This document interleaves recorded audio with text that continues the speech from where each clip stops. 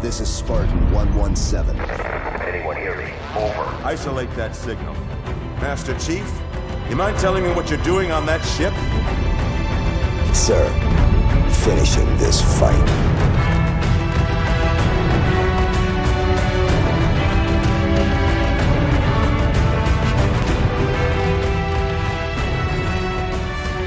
Welcome back to Finish the Fight, a Halo podcast. I'm your host, Jesse Reiners. And I'm your host, Alex Kendall. And of course, before we get into today's episode, we just have a few quick updates to go over. So as we know, the Combat Evolved flight tests have been going on for MCC on PC. The field of view looks wide, it looks crazy, but I think a lot of people are having fun with it for the most part. Additionally, we have some Nerf guns coming out through Halo as well. We have the assault rifle, we have the needler, and then we hilariously have a handheld size rocket launcher.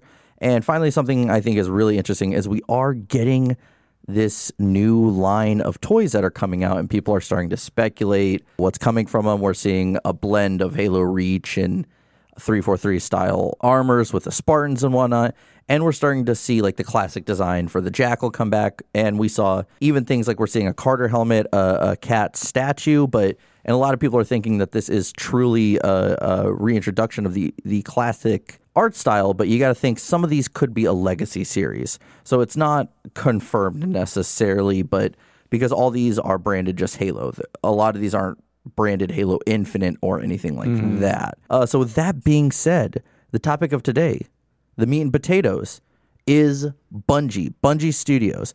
So basically, we've spent almost the past year at this point covering a lot of things that Bungie has done within Halo. All of the games, the books, the comics, even a board game. And so now, we're parting ways with Bungie when it comes to their work with Halo.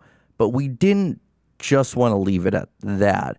So we decided that we wanted to do an episode all about the studio and the history of it from its early beginnings in 1991 all the way till 2020, as we're recording this episode. Mm-hmm. Yeah, so we'll start with a little bit about the studio. Bungie Studios is an American video game development and production company based out of Bellevue, Washington. Since 1991, the game studio has grown to over 600 employees, developing over 16 games. The studio has produced billions of dollars in revenue over the years and is regarded by many gamers as one of the best studios in the industry. Mm-hmm. Yeah, and of course we'll go over this throughout the episode, but regardless of the ups and downs that Bungie has had, you can't deny their mark in gaming culture. So let's go over all of the games that Bungie has developed since 1991.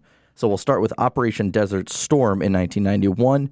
Then we had Minotaur, The Labyrinths of Crete in 1992, Pathways into Darkness in 1993, Marathon in 1994, Marathon 2 Durandal in 1995. We have Marathon Infinity in 1996, Myth Fallen Lords in 97, Myth 2 Soulblighter in 98, Oni in 2001, along with Halo Combat Evolved in 2001, Halo 2 in 2004, Halo 3 in 2007, Halo 3 ODST in 2009, and Halo Reach in 2010. Then moving on from Halo itself, moving on from Halo altogether, we have Destiny, which was released in 2014, Destiny 2 released in 2017, and then to be decided on when it's going to be released, we have Matter, which we know little to nothing about. And now we're on to the history of the studio itself. So starting with day one, Bungie Software Products Corporation would start in the rural Chicago area in 1991. Alex Seropian and Jason Jones met their senior year of college in an AI class at the University of Chicago. Seropian learned that Jones had a computer with 8 megabytes of RAM, and after getting to know each other, they decided to partner up to create games, and as it turned out, Jones was working on a game and Seropian was looking to start a business. Yeah, because it was Seropian didn't want to actually develop games, but he knew at that time you couldn't just be a guy in a suit and fund a studio. You had to learn how to actually code a game in order to start a company. Mm-hmm. So Seropian being the business guy and Jones being the creative guy, they kind of mashed well together in this, kind of completing the parts. And by this point, Seropian had already had a game developed, Operation Desert Storm, which would lead to the company's first release. Mm-hmm. So he was already in development, when they kind of got it started. Yeah. The company would start with Jones and Seropian working out of a one-bedroom apartment in Chicago with initial funding from friends and family. Seropian actually had released a game before Bungie's True Formation called Nop. It was like a Pong-style game. Yep, it was literally just Pong, but, Nop backwards. Mm-hmm. So Jason Jones actually dropped out of college before solidifying his role at Bungie. So as I had said before, Seropian didn't like programming at all, but he wanted to create video games, and he knew the only way to create them was to start programming.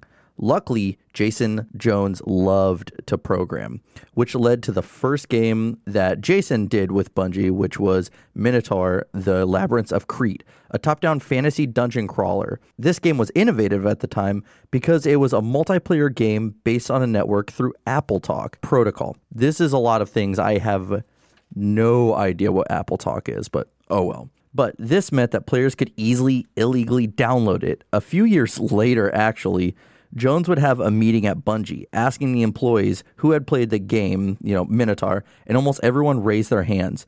Jones responded with, "And which one of you bought it?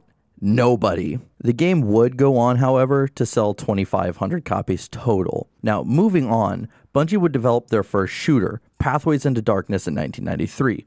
Their first profitable release. The game would take the gameplay from Minotaur, but essentially with guns. This would also be the first game to win several awards, including Mac Games Adventure Game of the Year and Macworld's Best Role-Playing Game. Jason Jones would get inspiration for the game after playing the new 3D Wolfenstein game.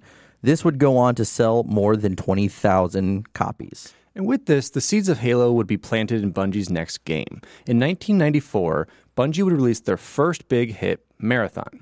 Marathon's innovation was in allowing the player to look wherever they'd like with the mouse. Marathon would also be their first sci-fi shooter game in their series of obviously upcoming games. Marathon had many similarities with what would become Halo, having the player work with an AI to defend a ship against alien invaders. Marcus Leto described it as the only game that was fun to play on the Mac. Overall, the game would sell a little under 200,000 units. With the success of the game, it would see two more follow-ups with Marathon 2 Durandal, which sold a little under 200,000 units, and Marathon Infinity, which had a little over 200,000 units sold, so all within that same realm. Mm-hmm. And by 1995, Bungie would have a whopping total of 5 employees. But then by 1997, Marty O'Donnell would join Bungie, and we read this in our first episode, but I have to read it again because I absolutely love this quote. And it is from Marty, the Elder O'Donnell. Bungie was a total seat-of-the-pants operation at the time. It was a scrappy place, a bunch of guys, pizza boxes, and sweat socks on the floor. It was like walking to a frat house or a dorm or something. So I was a professional, and they were a bunch of kids just goofing around. That was the impression I got. And of course, I love reading after that, Mark, following that quote, Max Hoberman said that they would always call him the elder statesman just to remind him that he is, in fact, very old. But in 1997, Bungie would release Myth: The Fallen Lords on PC and iMac.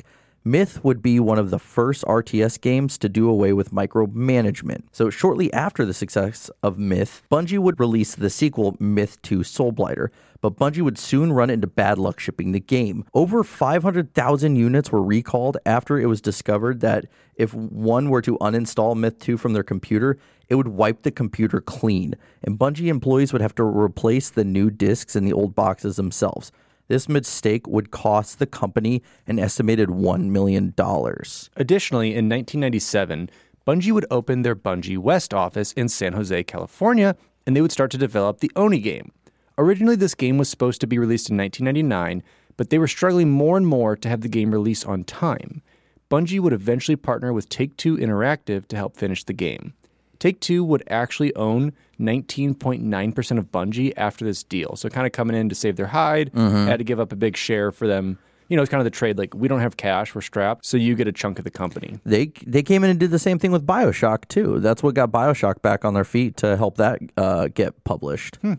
Sweet. Bungie West would end up closing in 2000 after the Microsoft purchase of Bungie.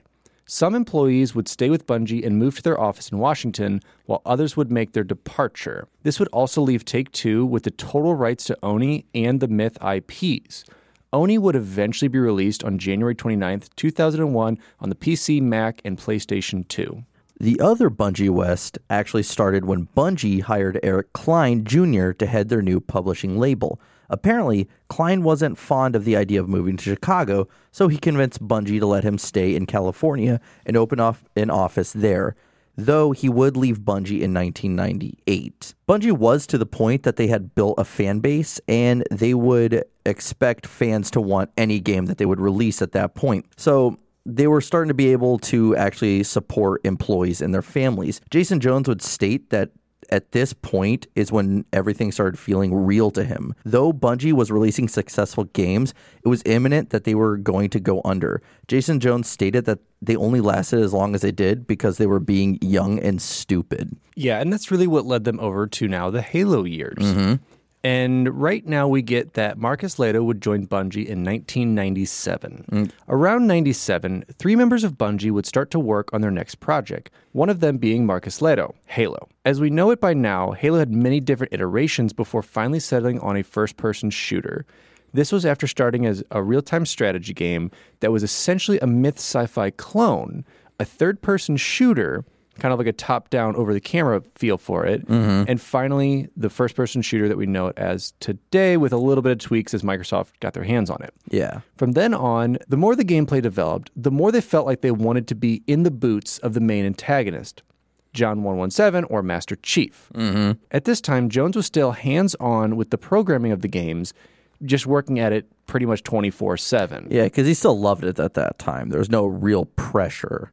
Mm-hmm. Yeah, because they were still getting in new. Like, Microsoft had a hold of them, but they didn't. Like, they basically moved into a different office, but they're like, okay, you can kind of still do whatever you want at this point. And it was still driven by passion. And around this time, Bungie had 12 to 15 employees with an office in South Halstead, Chicago. And of course, in weird traditional Bungie fashion, being the weirdos that they are, the office was actually an old Catholic girls' school.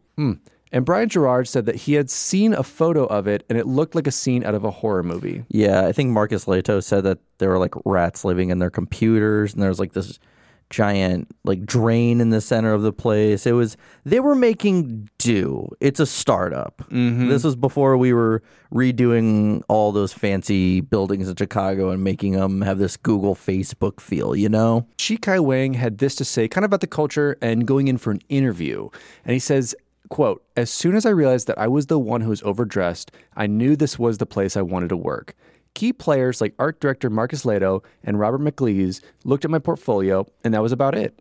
After the interview, Jason Jones offered me the job on the spot, and by the end of the interview, we were cussing like old friends." Yeah, I think that's awesome just because, like, again, the culture was still very much a bunch of young kids just trying to have fun, make video games, and kind of look to dominate the world. That's always been their thing. And around this time in 1998, Joe Staten and Shi Kai Wang would join Bungie. Now, as Halo was in development, Bungie was able to land a spot presenting Halo at Macworld 1999 after presenting a demo to Steve Jobs himself. The demo was presented by Steve Jobs and Jason Jones, so Halo had actually gotten its name only a few days prior to the presentation. Originally, it was going to be called Covenant, and then another employee suggested the name Halo, and at first, everyone but Jason Jones hated the name. Jones felt that the name, though, represented the mystery to the universe they were creating. Without any other name sticking like Halo did, Bungie settled on the title. So when Bungie presented Halo for the first time at Macworld 1999, the gaming community was sold. Halo wasn't just going to be a Mac-exclusive game, though. Like most thought it would be, it was actually both for PC and Mac. And I didn't even know that whenever we first did that Combat Evolved episode, because I remember watching an interview with Martin O'Donnell, and he even said that, no, that was just kind of a common misconception because that's where we presented it, so everyone assumed it was just going to be a Mac-exclusive game. But so after this, one of the defining factors for Bungie that would escalate and plague them for 10 years was becoming an internal company at Microsoft. Bungie actually had a lot of companies looking to take them in, because remember, this is the time where they were running out of money, so they needed to be bought. But they were being selective about who they would go with. Bungie was going broke developing Halo, and they needed to be bought. Luckily, Ed Fries was open to the idea. Remember, Ed Fries was a higher up there. He desperately needed launch titles, especially ones that would stand out. So when Microsoft acquired Bungie, Steve Jobs was actually upset with Microsoft, and Ed Fries would actually have to go and calm him down. Bungie employees actually didn't know about the deal until it was almost final.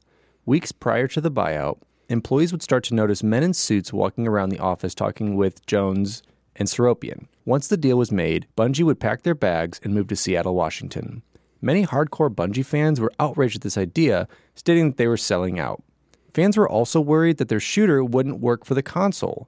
Jason Jones would say that Microsoft is building a gigantic cannon, pointing it at Sony, and Bungie could be the bullet that could change the gaming industry. Bungie employees would be upset about the buyout before having a screw the man kind of mentality now that they're working for the man. When Bungie first moved to their new office in Seattle, they absolutely hated it. They wanted an open space, not one riddled with cubicles and walls and rules, pretty much. Mm-hmm. And so they made Microsoft take out all the cubicles and tear down all the walls, Berlin style. Well, I just love that they're like, they got so much handed to them, and at the end of the day, they were still like, no. So they had to they made like Microsoft hired construction company to come in and change it so it was more of like an open space, like no cubicles or desks or anything. A lot like you see now with a lot more modern companies. Bungie would also be very territorial with Halo. At one point, Ed Fries didn't even have a key to get into the Bungie office. Though there was some tension, Microsoft would still allow Bungie to be Bungie, letting them tackle games the way they saw fit and allowing them to still retain that college, childlike mentality. Years later, Bungie would get their own office miles away from the Microsoft office, and Microsoft employees wouldn't even be able to enter the building unless they had an appointment. Imagine that. Your boss and like your boss's employees as well can't come into your office and you're like, do you have an appointment? Nope. Okay, see ya. Mm-hmm. Because they had the security guard, Jerome, and actually listening to him on the Bungie podcast years ago, he is hilarious. Like, he talks about all the time people would show up and try to like meet Jason Jones and like try to find other employees in the parking lot because they just want to meet him, and they'd always walk and be like, oh, I have an appointment today. And he'd just be like, you don't have an appointment today. Yeah, so at this point, Bungie had less than a year to make Halo a console game. There was a lot of pressure to make Halo shine, considering that Microsoft wasn't pushing it as hard as other titles for the Xbox. Because again, this is something they just picked up. They're like, yeah, we'll probably sell some units for this and push the Xbox a little bit. Now, around this time in 2001, Harold Ryan, Tyson Green, and Luke Timmons would join Bungie. And I think even Eric Arroyo joined in around 2000 or 2001 as well. So a few employees on the Oni team would actually come to the Seattle office to help develop the multiplayer for Halo, which was almost scrapped a few days before they would be able to ship the game out. Eventually, the Oni team and the Phoenix team were absorbed into the Halo team to finish the game in time for the Xbox launch. After many long nights and a constant grind, Halo Combat Evolved would release to the world and become a hit, and solidifying Bungie in the mainstream gaming community. Pete Parsons and Bill O'Brien would also join Bungie in 2002, but Alex Seropian would leave Bungie in 2002 to spend time with his family, but also because of the frustration with Halo's development. After the success of Halo Combat Evolved, Jason Jones would quickly look to create a sequel for the game, stating he felt like he owed it to the studio, even though Martin O'Donnell tried to talk him out of it due to the fact that Jones hates doing sequels. Eventually, the whole studio was on board to create Halo 2, and they had a much bigger budget because Microsoft saw so much potential. So I remember we talked to Eric about that, Eric Arroyo, and he said, like we asked what was a huge push for Halo 2, and he said, because Microsoft gave us so much money to do it. Mm-hmm. Now, starting in 2003, we had two more join on the Bungie crew, Chris Carney and Mike Zack. Now, Bungie had more time to sit down and learn what they could do on the Xbox, along with implementing new technologies into creating the game. Bungie would create a new engine for the game,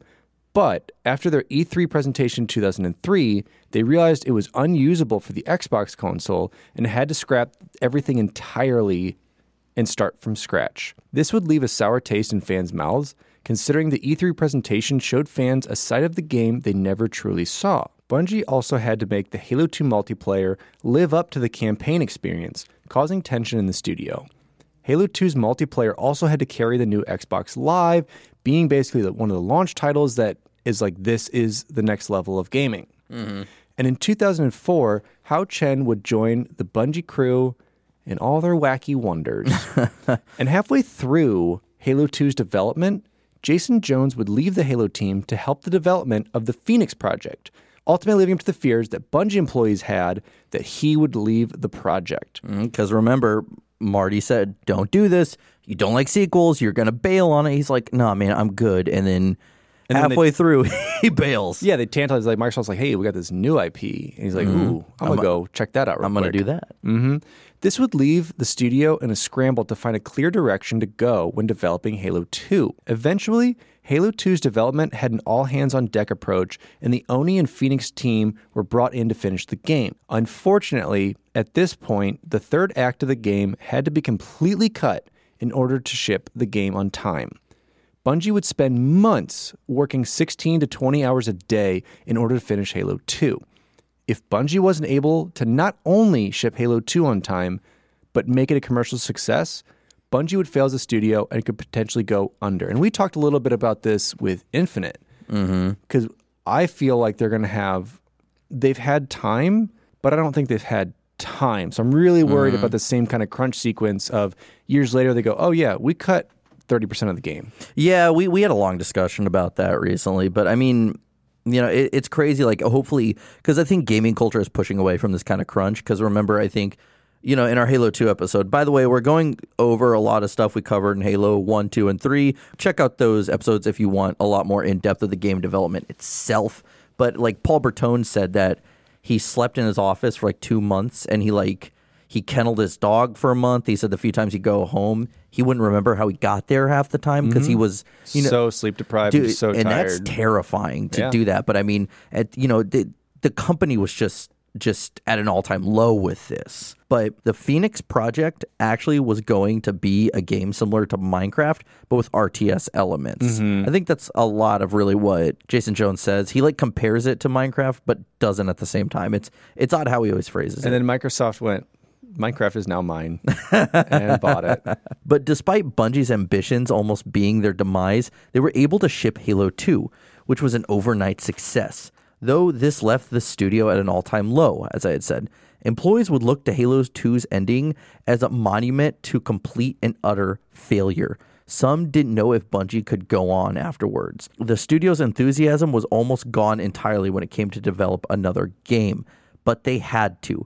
Bungie owed it to themselves and, more importantly, the fans to create Halo 3 and to end the Master Chief story. The Halo community had grown beyond Bungie's wildest expectations since the 90s, and now more so than ever, they wouldn't let them down. Halo at this point was synonymous with mainstream culture.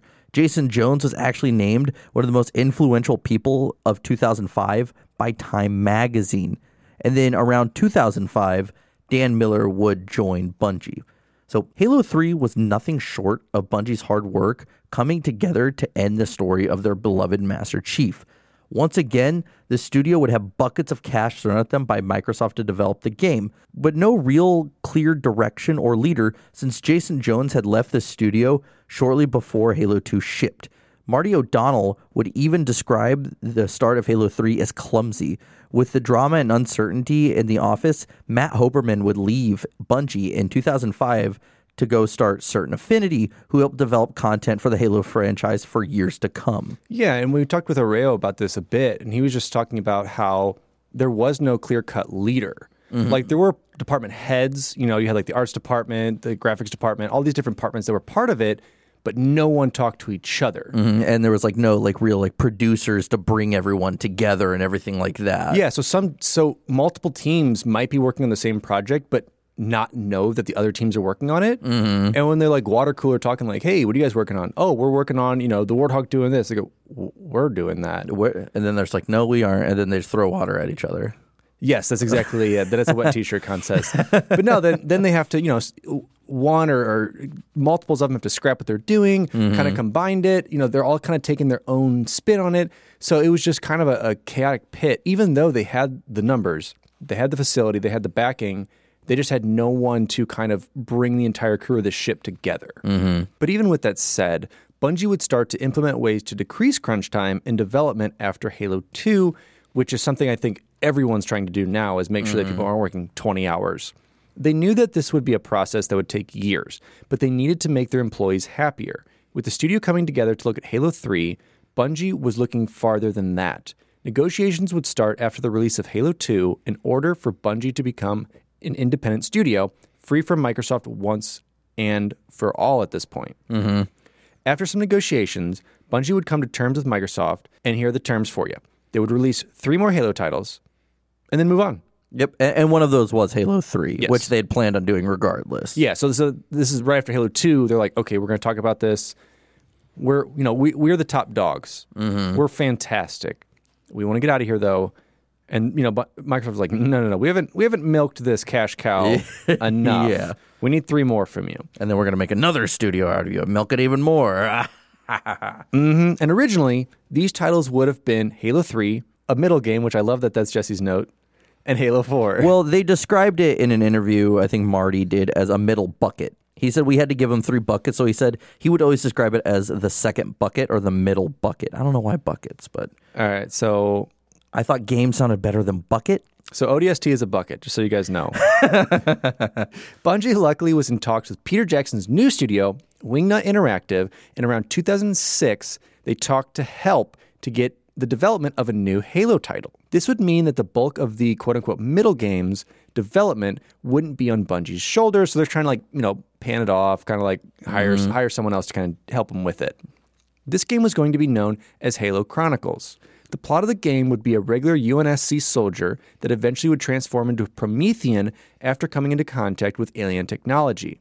The soldier would eventually transform entirely and, quote, become the Bullet. A good chunk of Bungie's core Halo team would actually be working on Chronicles and the movie, which went along with it, because Peter Jackson's like, we gotta do it all, baby. Gotta do it all.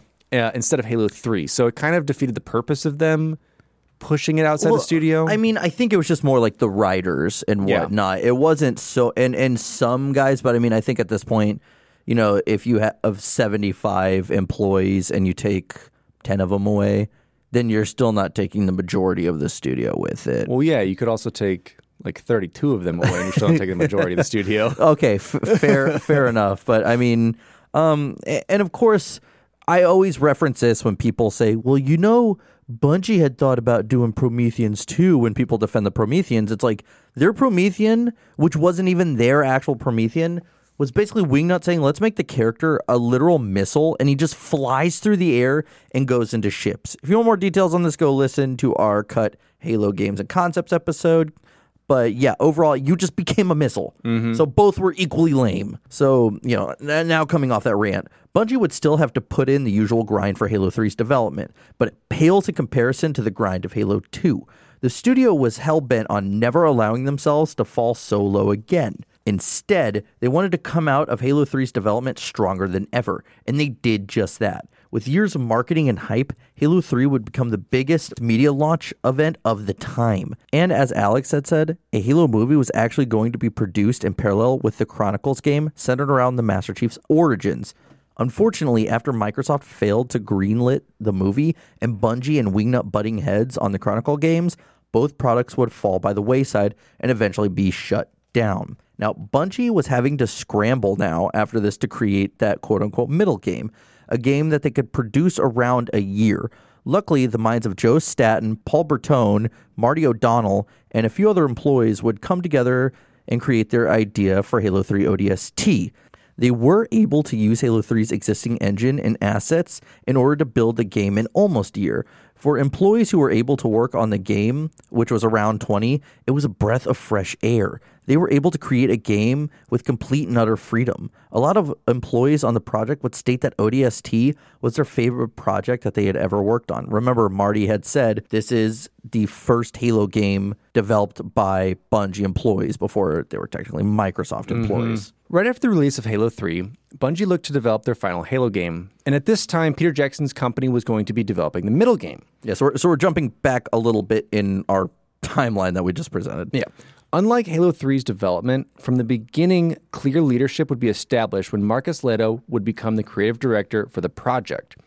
In April of 2010, Bungie would sign a 10-year publishing deal with Activision. Now that Bungie is kind of, finding their way, getting another publisher. They can finally start to release future games on any and all platforms instead of just staying married with Microsoft. Bungie spent 9 months working on this deal with Activision, trying to, piece out. And because we had known that Jones had been doing a secret project and getting some stuff set. So when they presented to Activision, it's like, hey, we actually already have a game. Type thing. Yeah. We guess I'm coming for you. Bungie wanted to work with a company that had experience in producing grand universes along with cross-platform releases. This was a $500 million deal to produce 4 games. And over the course of about 10 years. Bungie would release Halo Reach, the third bucket of it, on September 14th, 2010. Development for this game would be a far departure from any Halo game of the past, with clear leadership and new best practices implemented during development. Bungie would see less crunch time than they had ever seen before, and development of future titles from the studio were looking bright. Halo Reach, however, as a game, would go down as Bungie's most controversial, aka the worst game ever, of the Halo universe. Well, we're keeping our biases out of this, of course. My bias is fully in this. It's written in blood on these notes. So by the end of their time working under Microsoft, Brian Gerard would state that Microsoft did help Bungie in many ways, leading the studio to grow stronger than ever, allowing them to create the iconic game and pop culture franchises that is Halo.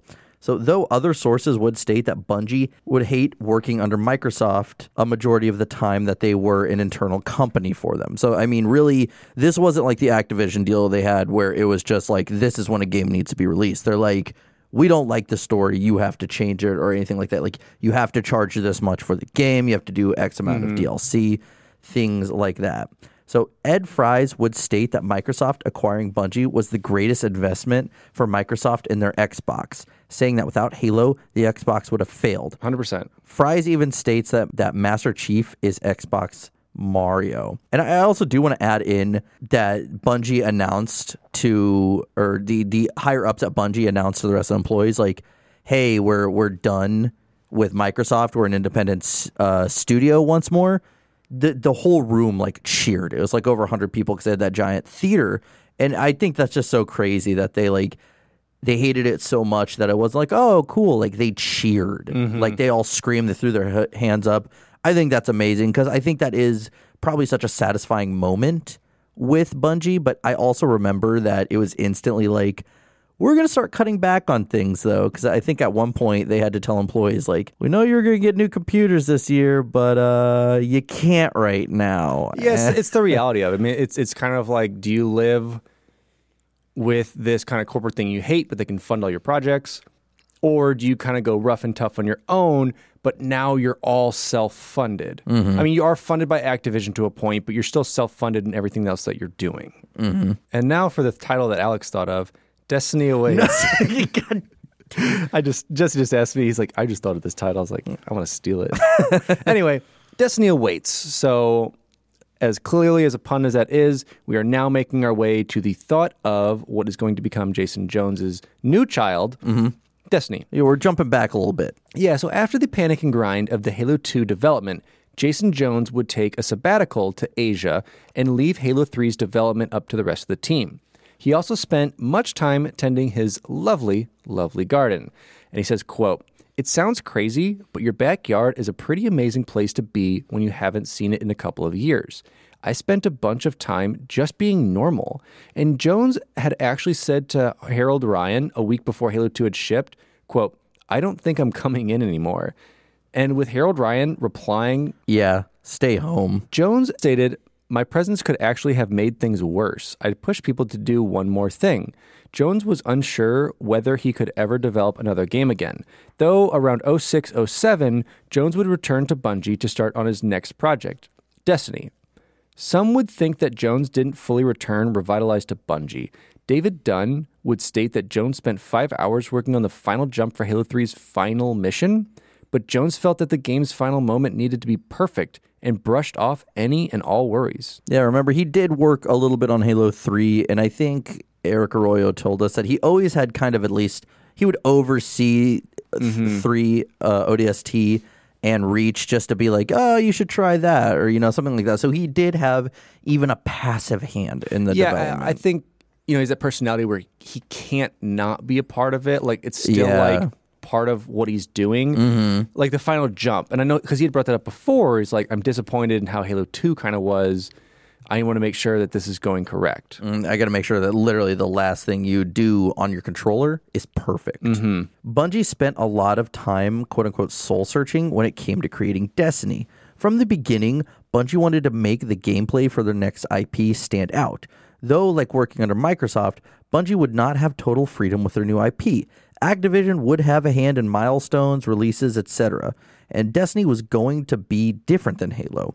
Halo was developed game by game, but Bungie was looking to develop Destiny's entire franchise in mind for its 10-year history, which I do kind of like that idea. Instead of going game by game, they're like, we know the beginning, middle, and end. Yes, and you have a lot of game franchises doing that now that want to kind of tell a story, that are kind of building those environments. And it worked out for them, part of it. But you can see how, if any of you have ever played Destiny and have tried to follow the story, how it's almost like, all right, here's all of this that you need to know about it, but we're not building on it. So try and digest it, but also don't look at these loopholes that we found, and also don't look at these plot holes. Don't look too deep. Yeah. And so it's definitely grand, and I'm glad that they went for it. I'll say that. And I'm glad that they went for it. So I'll say that. Yeah. So Activision's CEO, Bobby Kotick, told investors that Destiny was going to be the best-selling new video game IP in history. Okay, bud. No, and obviously you have to say that because they're like, hey, we got the dudes who made Halo. They made Microsoft their gaming console. And we'll go a little bit into that at the end of this, but listen, guys, I got you, Bungie. It's going to be big. It's going to be the Mario Master Chief of giant MMORPG shooters. Let me tell you. So Jason and other employees actually made a handful of mini RPG games to test the water for Destiny. So Bungie would move to a new studio during the end of Reach's development. The new studio was formerly an old cinema. By the end of Reach's development, there were 130 Bungie employees working on the game. By 2014, Bungie had over 500 employees working on Destiny. The new office seemed to incorporate much of Bungie's current culture, most notably having an indoor climbing wall on the main floor of the office. That sounds right up your alley. It's like, okay, you can take the elevator like a lazy person, take the stairs like you're trying to be fit, or you can climb to it. No harness. That's Which right. one do you want? That's what I'd be doing. When Bungie first started working on Destiny, Natasha Tartarchuk, who is an engineer, didn't think that they'd ever fill the office with 400 or 500 employees. So, eventually they did. So to put it all in scope, the first Destiny had 200 engineers alone. Now, when we're talking about the 130 Bungie employees, we're talking about also like Brian Gerard and Luke Smith, all those guys in like the marketing and whatnot. This is just people hands-on the game. We're not talking about people doing everything else. So that's crazy amount of growth in such a little amount of time. Yeah. Destiny would officially start development in the summer of 2009 with a team of only 5 people. They looked to recapture what Halo did, tell the story of a grand universe, and bring fans together to play in it. Bungie was also looking to shift the culture at the studio. No one had an office, and every desk had wheels because your role could change in an instant, moving you to a new department, and no good ideas would be ignored. Bungie would also start to enforce their employees take vacation if they had remaining days. Engineers were giving 40 PTO days a year, but most weren't taking any at all. Yeah, which first of all, 40 days, like that's, let's go work for Bungie. Let's go get their freaking PTO. That's all you need right there. Luke Timmons would claim that Destiny would be the last game they would ever have to crunch on, and that all of the DLCs were done with no long hours worked by employees. That's a lie, though. True. Marcus Leto would leave Bungie in 2012 due to the long hours the studio was putting into Destiny. We're starting to see a pattern here. To help the network for Destiny get up and running, Bungie bought a data center in Las Vegas. They did this due to the fact that there were almost never any natural disasters in Las Vegas. All up until about recently. So yeah. But Bungie would now find themselves in an odd place creating Destiny, because during Reach's development, they needed to create the greatest game they ever created. But, they're developing Destiny around the same time, so they were also creating a Halo killer. Mm-hmm. So it was just so weird. They're like, we want to make this the best thing ever, but they're like, but we're already planning this game that's supposed to be better than this game, and not even just to trump it, but to kill it. So so bizarre. Jamie Griesemer would also leave Bungie in 2010. So during Destiny's development, Bungie's IT department would go through 300 service tickets a day. Bungie had 23 people in their 24-hour center catching any bugs and crashes. Engineer lead Roger Wolfson would actually sleep under his desk a few weeks after a game would ship, ready to fix new bugs that would come his way. That's crazy. That's dedication. You got to love your job, and they got to be paying you like 6 figures or something to sleep under your desk for weeks at a time. I'd be fine with it. So Destiny's development was not without its faults. The game itself was delayed twice. Originally supposed to be released in the spring of 2013, eventually being pushed back to September 9th, 2014. Many speculated that this was due to Activision making Bungie rewrite the game's story several times, scrapping what Joe Staten would have created for the Destiny universe. Though this wasn't the case, all Activision did was set a deadline for the release date and let Bungie do the rest. It was Bungie higher-ups themselves that disliked Staten's story and led to the rewrites less than a year before the launch. Take that into consideration. Year before the launch, they had to rewrite the story, and that kind of puts into perspective as to why there wasn't really much of a story. It was really shallow. It was shallow, and it kind of felt like it relied on the community to come up with what the story actually was. Mm-hmm, yeah. So this would eventually lead to Staten leaving Bungie in 2013 before returning to Microsoft in 2014 as a senior creative director, making too much money. Well, he probably earned it. And then some sad news for it. On April 11th, 2014, Bungie would fire Martin O'Donnell without cause, who has been one of their key employees since the 90s. When O'Donnell was fired, they made him forfeit all of his stocks in the company, along with being excluded from the company's profit participation plan. Marty would quickly look to take Bungie to court for his abrupt firing and loss of shares in the company. Martin O'Donnell had signed a contract stating that he would only lose his shares if he had left the company voluntarily.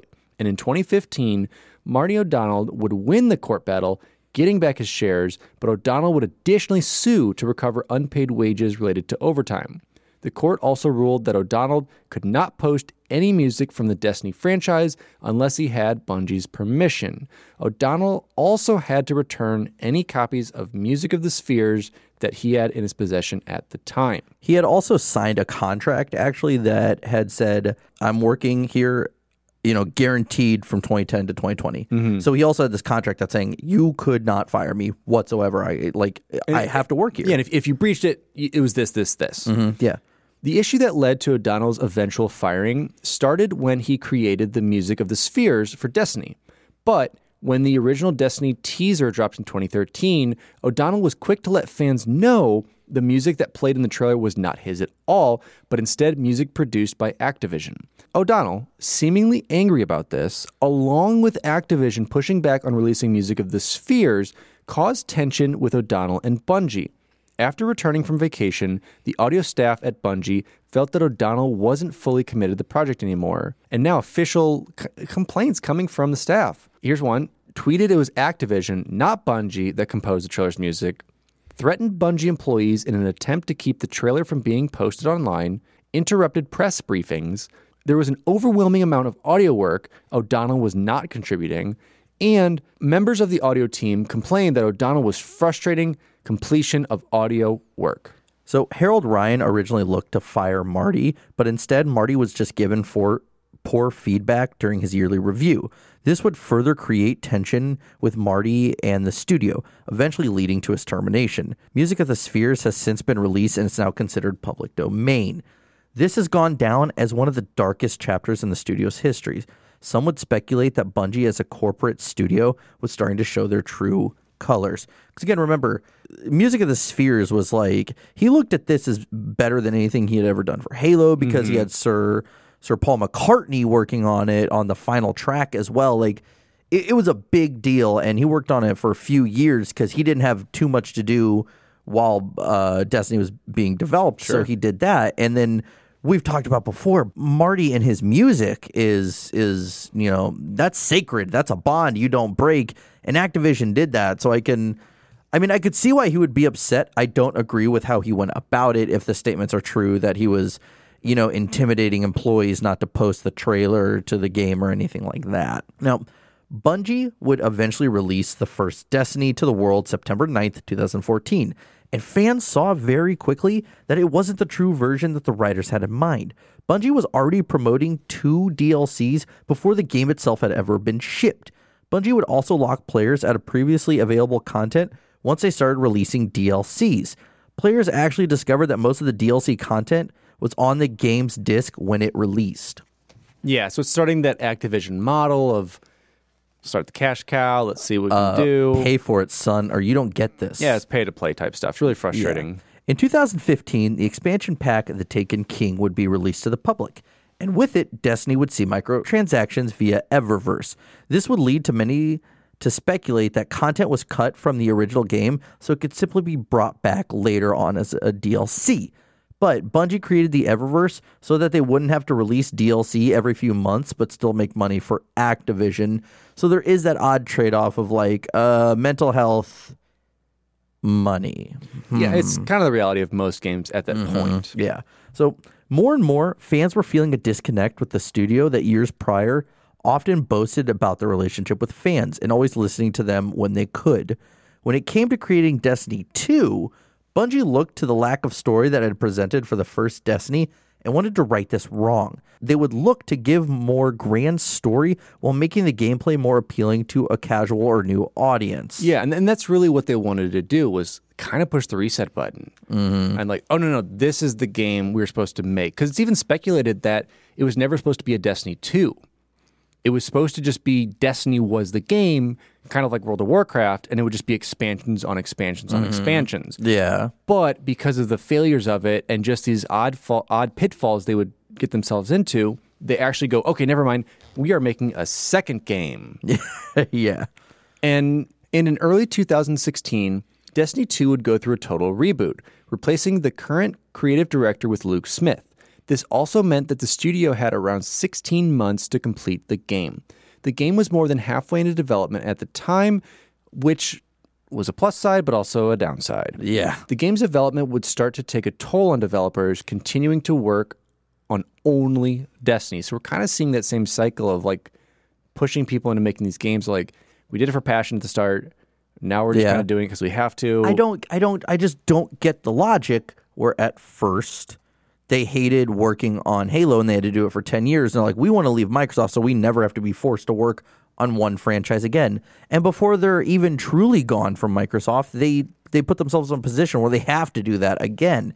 Because we saw before they were releasing a new series every few years back in the day, which granted it was a lot quicker too, but they kept looking to different series. And now they're kind of in this rut. Yeah, and that's really what brought Destiny 2's initial release and DLCs kind of in the forefront of fans yelling at them again. Because with their initial release, they were riddled with microtransactions and paid content. With the launch of Destiny 2, fans were let down by the end product since it was a watered-down departure from the first Destiny. A lot of features from the first game were taken out of that sequel. Way to go, Bungie. Yeah, I mean, a lot of it's Activision, too, because they're just digging in those claws. In a few months after Destiny 2's release, many fans were frustrated because they felt like Bungie was not addressing their concerns. Activision and Bungie also would not release any financial information regarding how much Destiny 2 was making, whether it was from sales, microtransactions, etc., which is a big no-no in companies because even EA has started to do a little bit of that. And that was with DLCs too. Yeah, and that's one of their biggest aggressors. Yeah. Bungie seemed to have lost sight with what fans wanted with what they were implementing. Bungie would continue to release Season Pass content and DLC content for Destiny 2 despite fans' initial outrage. Now, in October 2018, Reddit user Anon the 9 would claim that Destiny 3 is in development, introducing more hardcore RPG elements, and he said that the game would be released September 2020, so theoretically soon. So that's not happening. I can promise that isn't. So in January 2019, Bungie would announce that they were parting ways with publisher Activision after 8 years. Bungie had to focus on too many deadlines set by Activision rather than having the luxury of releasing a game simply when it was ready. We're seeing that with Cyberpunk. We're seeing that with Doom. So there's nothing wrong with that whatsoever. So many speculated that, these deadlines were the reason that Destiny and Destiny 2 did turn out the way that they did. And like their celebration with their separation with Microsoft, Bungie would celebrate the split once again with Activision. So since the split, Destiny 2 has now moved to a free-to-play model and now has since moved from Activision's Battle.net to Steam. Bungie would delay a patch for Destiny 2 so that the developers wouldn't have to crunch to release it on time, which you got to respect that they are finally starting to say, no, listen, guys, we will patch this game, but we can't do it in the time you want. Well, it boils down to Activision. With Activision and Blizzard merging, you have two powerhouses coming together, production and a content company that are bringing us together. I mean, that's where you're going to find your Call of Duties now. That's where you're finding pretty much everything going through it. So whenever you see Destiny 2 drop off your Blizzard launcher, you're like, what is this? And it's kind of interesting to see that actual break and then being able to separate. Yeah. So it is estimated that Activision would lose around anywhere from $300 to $375 million in revenue, which is about 12% of their projected revenue that year. But it was rumored that Destiny 2 wasn't making as much money as Activision was hoping for, especially since they could only make money on the games, not merchandise outside of it. So that was clever on Bungie's part. They're like, you can only do it on the game. This Destiny t-shirt we're selling?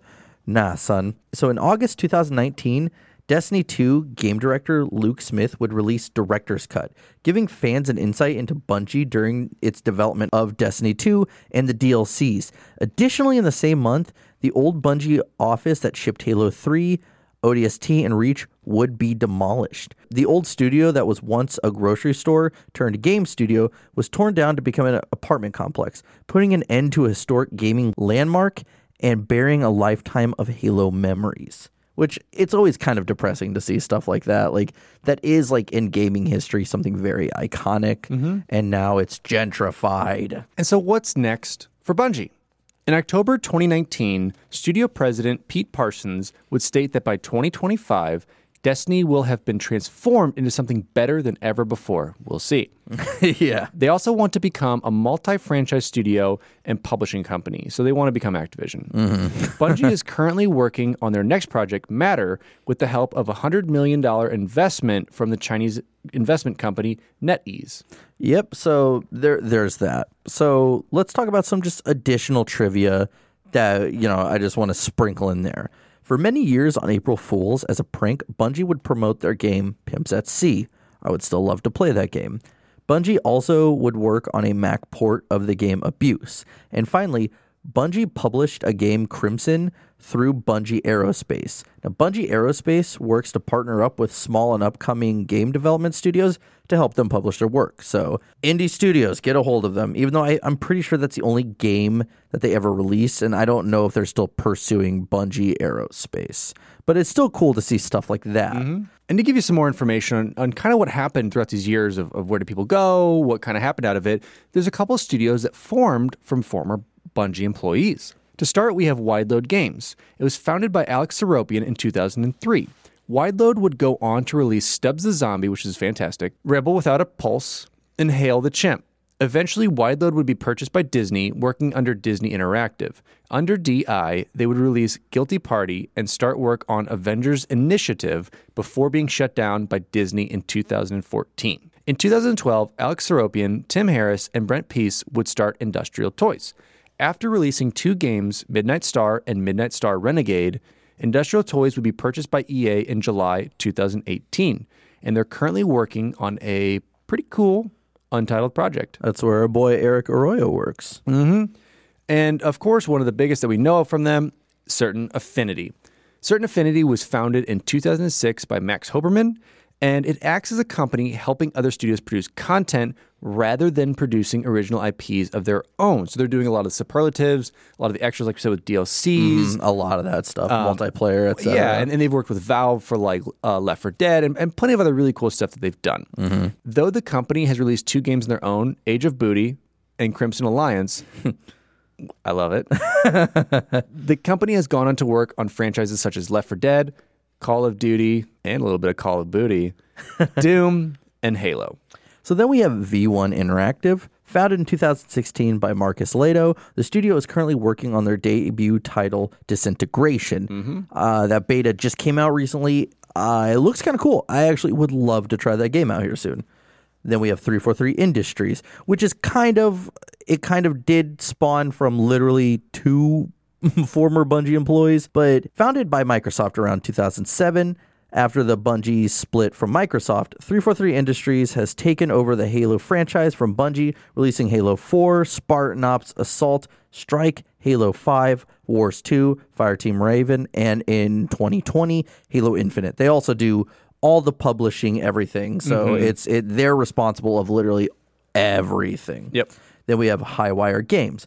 After Bungie fired Martin O'Donnell in 2014, he, along with Jamie Greismer and Jared Noftel, would start Highwire Games in 2015. The studio just released their debut IP, Gollum, on the PlayStation 4 with the VR headset.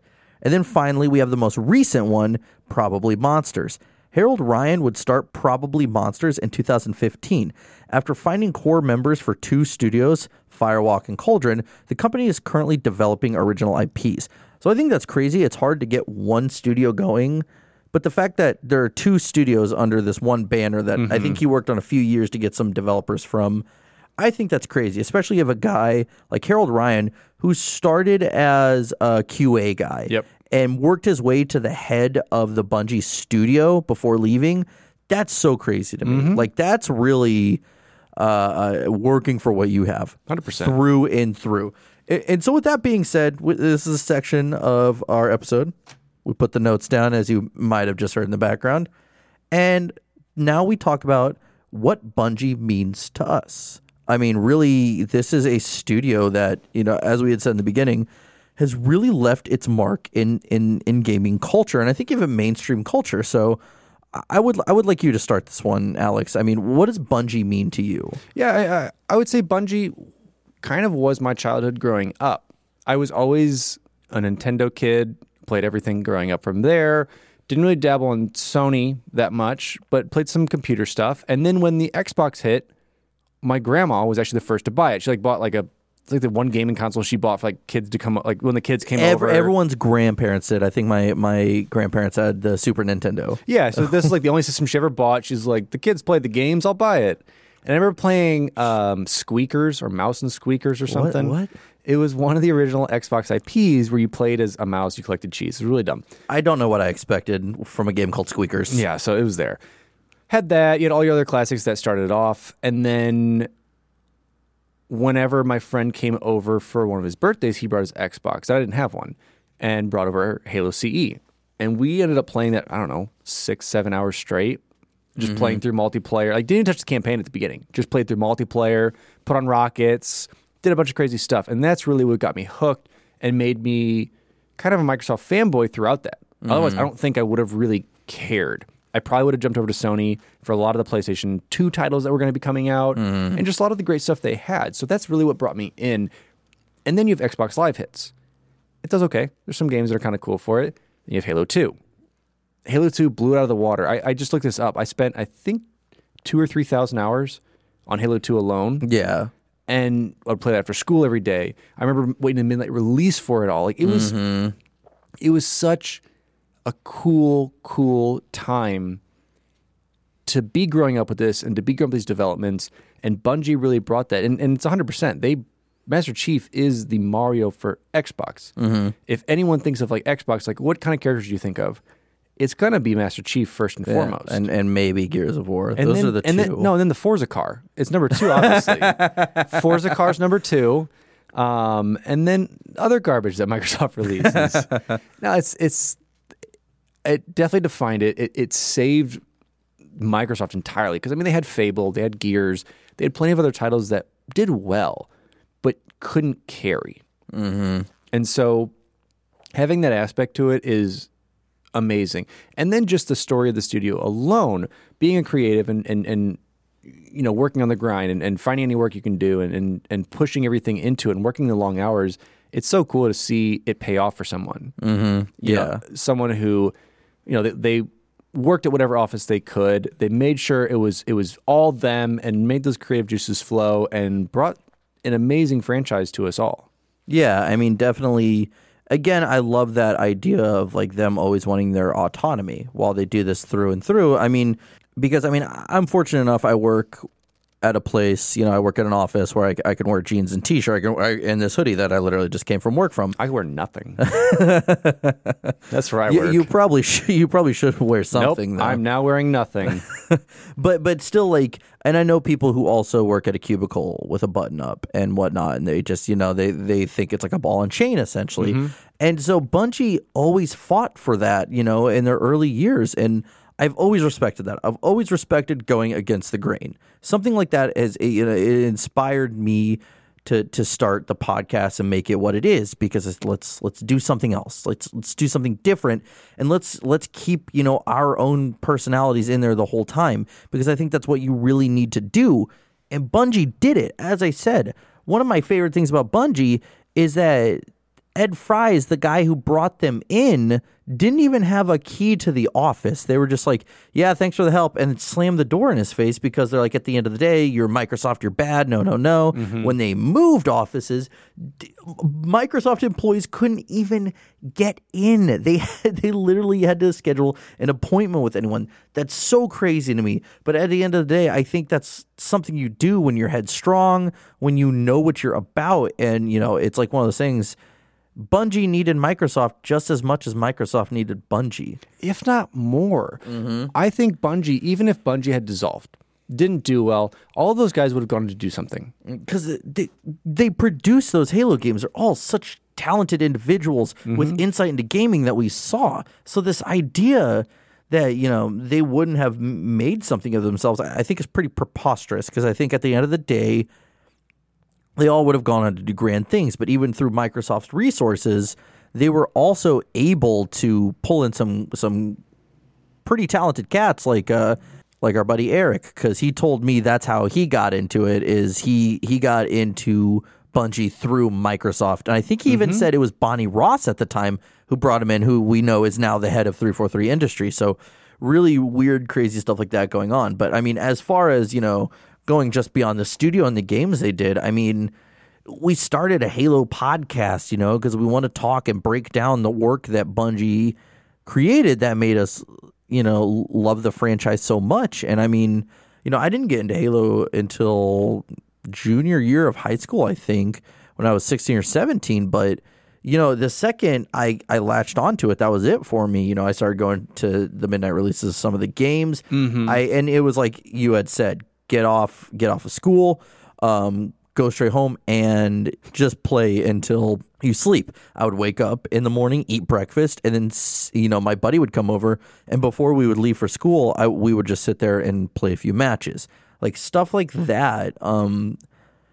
It's so hard to recapture that kind of magic, and I think Bungie is a 1 in a million studio as a whole. I know we said that those guys coming together are amazing, talented individuals, but I think it was just this perfect storm of all these guys coming in. And, you know, at the end of the day, they had their ups and downs, but Bungie still persevered every time. And, you know, there was some controversy with Reach and ODST, but you can't deny that Halo 1, 2, and 3 is one of the most popular game franchises in history, you know, especially no denying it for Microsoft. Halo is Microsoft's most popular IP, and it is just one of the most popular IPs of all time. I love this studio. I think the studio is great, and what it means to me is it means everything to me, because, you know, it's definitely given me games that I love. It's given me a reason to want to podcast again, because, you know, I was out the door with my other podcast, and I didn't really want to do anything until I thought about doing a Halo one, and I contacted you. And, you know, when the first day we started researching for it, just learning more and more about Bungie, was like, man, I love this studio, especially old school college Bungie. Oh, like, definitely. I love it.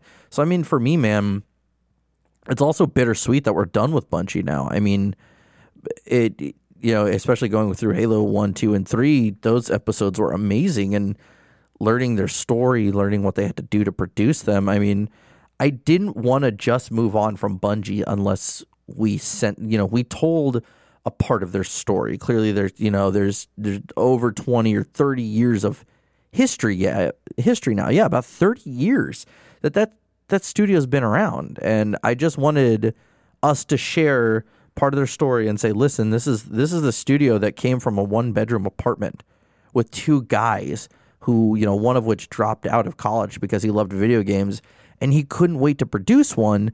And now they're I think they have 600 or 700 employees. They have a rock climbing place in their studio. I mean, they're one of the biggest independent studios right now, and they're really trying to change the way that they're doing things, not only for gaming culture, but for their employees in mind too, to keep their mental health there, to make sure that they're retaining employees, to make sure that they're happy, and forcing them to take their PTO. That way they can have a work-life balance.